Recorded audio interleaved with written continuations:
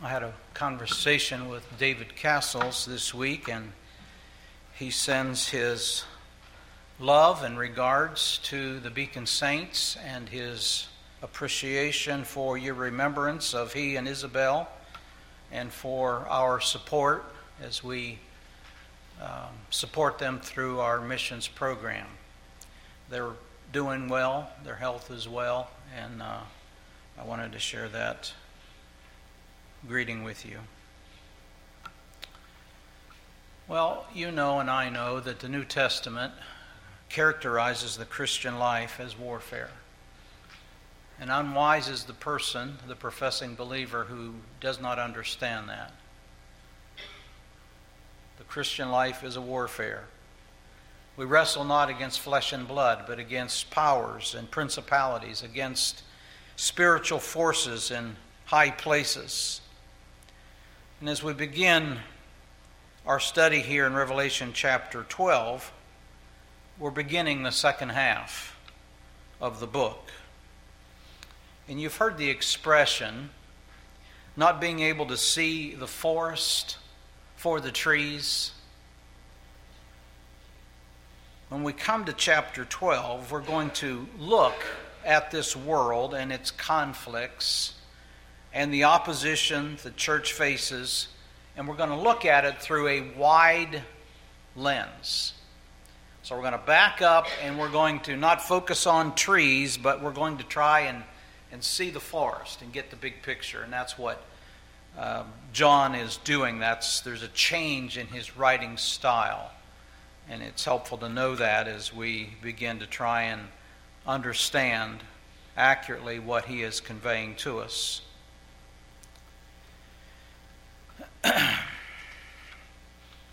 Chapters 12 through 22 basically tell the same story as chapters 1 through 11, but explain it in greater detail. What the first half of the book introduce and imply, chapters 12 through 22 will expand upon and broaden. Now, long before there was a conflict on this earth, long before the church faced persecution and the Lord Jesus dealt with spiritual opposition, long before that happened, there was conflict in heaven. And John begins chapter 12 by introducing us to a great sign in heaven. Notice with me verse 1. Now a great sign appeared in heaven, a woman clothed with the sun, with the moon under her feet, and on her head a garland of 12 stars. A woman of glorious splendor, clothed with the sun, with the moon under her feet, and her head a garland of 12 stars. Speaks of glory and beauty, and under the feet speaks of dominion. And a garland of 12 stars is a reference to the redeemed. Now this woman is with child. Notice verse 2. Then being with child, she cried out in labor and in pain to give birth. That sign in heaven is in contrast to another sign. Now I want you to note, John says, now a great sign, verse 1, appeared in heaven, a woman. Verse 3 says, and another sign appeared in heaven.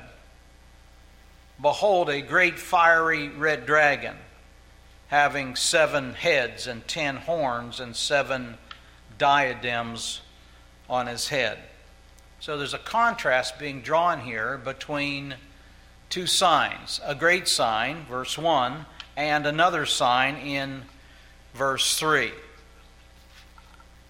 And obviously the question is, what is the identity of these two signs? Well, let's deal with the easiest one first, which is the second. Verse 3, "And another sign appeared in heaven. Behold, a great fiery red dragon, having 7 heads and 10 horns and 7 diadems on his head." Well, let's skip the suspense and the wonder and the speculation, and now let's go directly to verse 9, because John, without question, identifies this personage for us. Verse 9. "So the great dragon was cast out, that serpent of old, called the devil and Satan, who deceives the whole world. He was cast to the earth, and his angels were cast out with him." John clearly identifies him as the devil, Satan. He is, according to verse 3, notice, a dragon, a great fiery red dragon. Why those explanatory words? What's the point of that? Well, he is a fiery red dragon. He's fiery in color, just drawing attention to the color of blood and of war and of destruction. He is a bloodthirsty, destructive person in nature. Verse 4 tells us that with his tail, he drew 1/3 of the stars of heaven and threw them to the earth. Now, Job called the angels the morning stars. So the stars of heaven are angels. And if you're familiar with your Bible, you are aware that this is a reference to the devil and his attempted coup to overthrow the government of God and challenge God's authority. And he convinced 1/3 of the angelic host to join him in his rebellion. Now, John further describes this attempted overthrow as war. Look with me at verse 7. In verses 7 through 12 is just him revisiting what he's said in verse 1 through 6. So it's not something new, it's something that's adding more detail. He says in verse 7, "And war broke out in heaven. Michael and his angels fought with the dragon, and the dragon and his angels fought." How many angels? 1/3 of the angelic host, we're told. "But they did not prevail, nor was a place found for them in heaven any longer.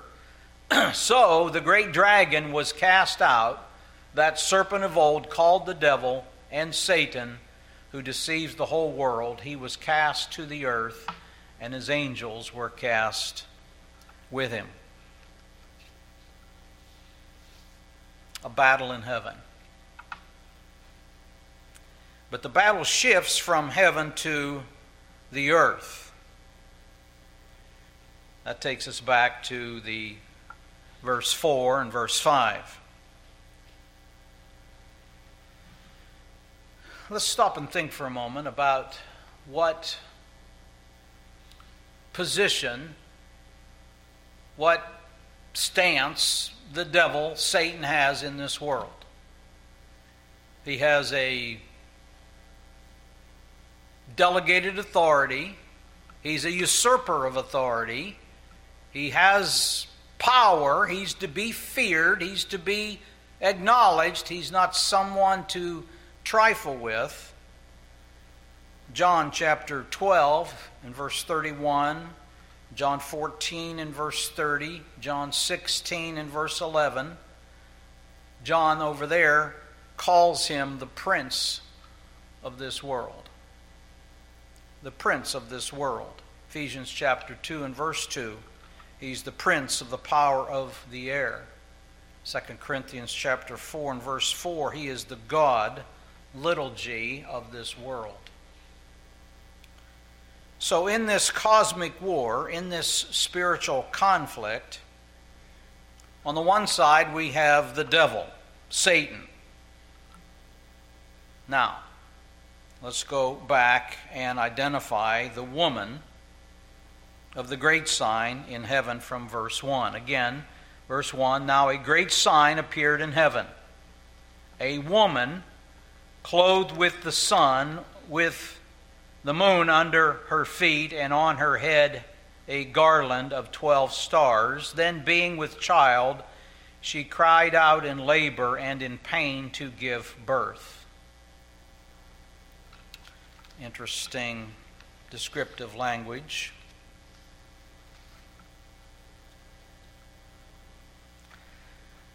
The woman's child becomes the target of the devil from his birth. Notice verse 4. Talking about this second sign, again the devil, verse 4, his tail drew a third of the stars of heaven and threw them to the earth, and the dragon stood before the woman who was ready to give birth to devour her child as soon as it was born. She bore a male child who was to rule all nations with a rod of iron, and her child was caught up to God and his throne.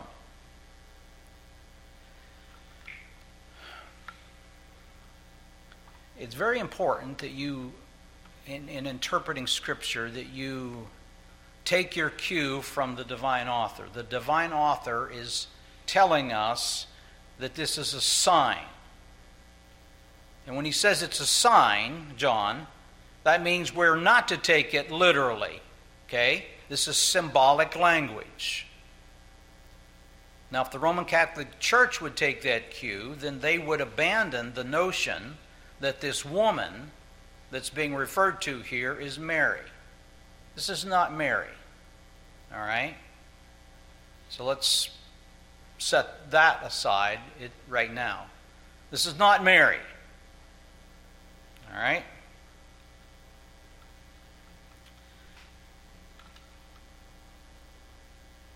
The dragon stood before the woman who was ready to give birth to devour her child as soon as it was born. Do you remember in Matthew chapter 2, I think verse maybe 16, where Herod murders all the male children in Bethlehem who are 2 years and under?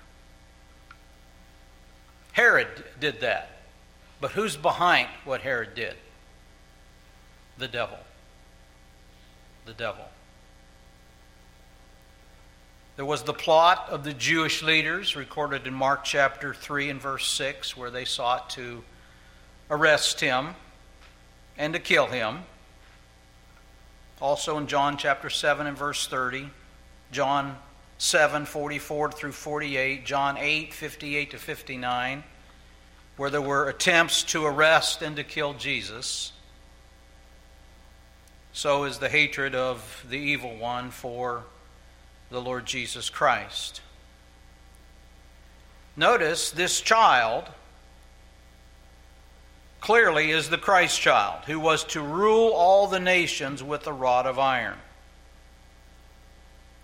And then John says, very interestingly, at the end of verse 5, and her child was caught up to God and his throne.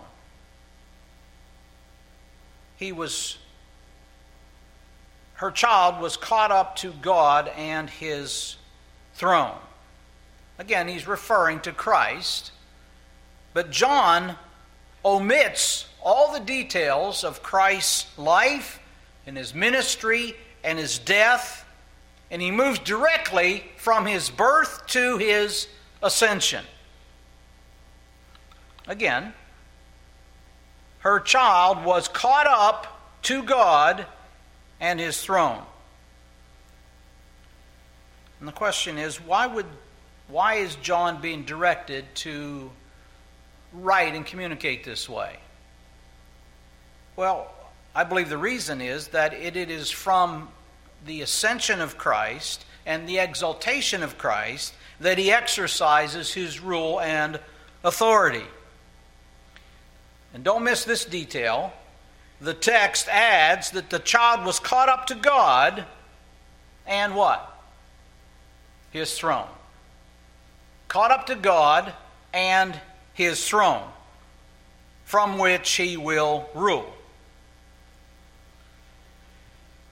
So, we're still trying to answer the question, what is the identity of the woman here? And let me try and help you. Look at verse 17 of the chapter. I think we'll get a huge clue here.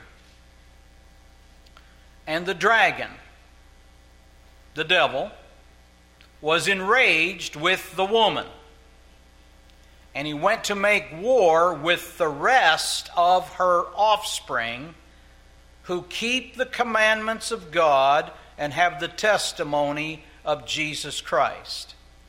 So what are we told about the offspring of the woman? They are those who keep the commandments of God and have the testimony of Jesus Christ. What is the identity of the woman? The woman is the church of the living God.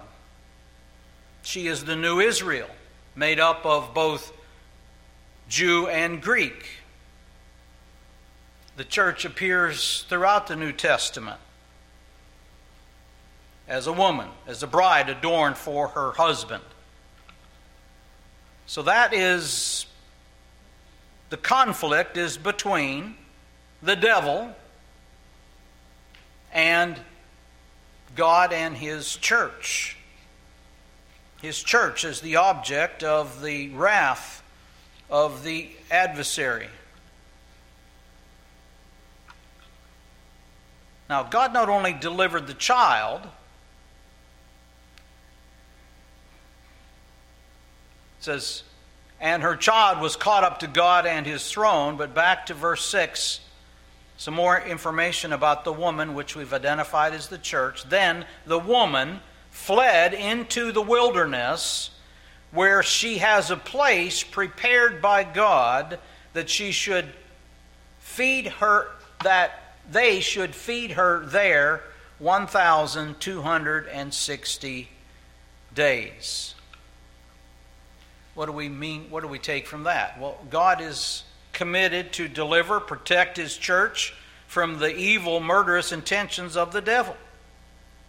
And as the dragon pursues those of Christ's church, they flee to a place prepared by God. Notice that?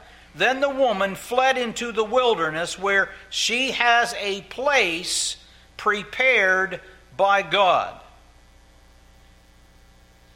that they should feed her there 1,260 days. Now here's a present tense verb. God has prepared. Present tense verb, which means and stresses God's continual care and nourishment during periods of spiritual warfare. As I prepared this message, there's a verse from Psalm 23 that jumped out at me. I hadn't really ever thought about it in this way. But think about what we just looked at. Psalm 23, Thou preparest a table before me, where? In the presence of mine enemies. Interesting. So God is making provision for those that he has redeemed. A place prepared by God that they should feed her there 1,260 days. Now, I'm not going to get into the numerical reference there. We'll do that at another time, because that's repeated in this chapter. But the devil ultimately is a defeated foe. His defeat is certain. How do we know that? Well, the church has already celebrated at the end of chapter 11 and said with loud voices, the kingdoms of this world have become the kingdom of our Lord and of his Christ, and he shall reign forever and ever. So it's wonderful to be in a place where we know the whole story. We know that victory has already been secured. But again, here's another one of those already not yet. The devil's already defeated. He was defeated at the cross of Calvary. His purposes, his plan was thwarted. And yet, he's still creating havoc in this world. And there is yet a time awaiting when he will be cast into the lake of fire forever and ever. So the devil is a defeated foe already, and there is yet a final dealing with him that yet awaits in the consummation. The devil knows two things. Well, he may know more than two things, but there's two things I want to speak to you right now about the devil. The devil knows of his ultimate doom. He knows of his ultimate doom. And he knows one other thing. And knowing this is a cause for his inflamed rage. Notice verse 12. John's writing, "Therefore rejoice, O heavens, and you who dwell in them. Woe to the inhabitants of the earth and the sea, for the devil has come down to you, having great wrath, because he knows that he has a short time." He knows that his time is short. How short? I don't know. But his time is short. He doesn't have as much time as he would like. His time is short. So God is restraining him in terms of the duration of his activity. And God is restraining him in a number of other ways that we'll look at as we move further on through this study. Now,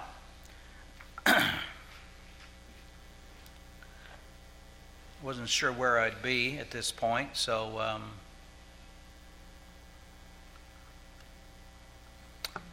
look at something with me. We see 5 times that the devil is cast down. Notice with me, verse 9. Let's count them. "So the great dragon was cast out, that serpent of old, called the devil and Satan, who deceives the whole world. He was cast to the earth, and his angels were cast with him." He's defeated. His attempt to overthrow God in heaven was unsuccessful. He was defeated. And 3 times, reference to him and his angels, they're cast out. Notice, "Then I heard a loud voice saying in heaven, Now salvation and strength in the kingdom of our God and the power of his Christ have come. For the accuser of our brethren, who accused them before our God day and night, has been" what? Has been cast down. "And they overcame him by the blood of the Lamb and by the word of their testimony, and they did not love their lives to the death. Therefore rejoice, O heavens, and you who dwell in them. Woe to the inhabitants of the earth and the sea, for the devil has come down to you, having great wrath, because he knows that he has a short time." So he's been cast down. He's been defeated. And that has enraged him.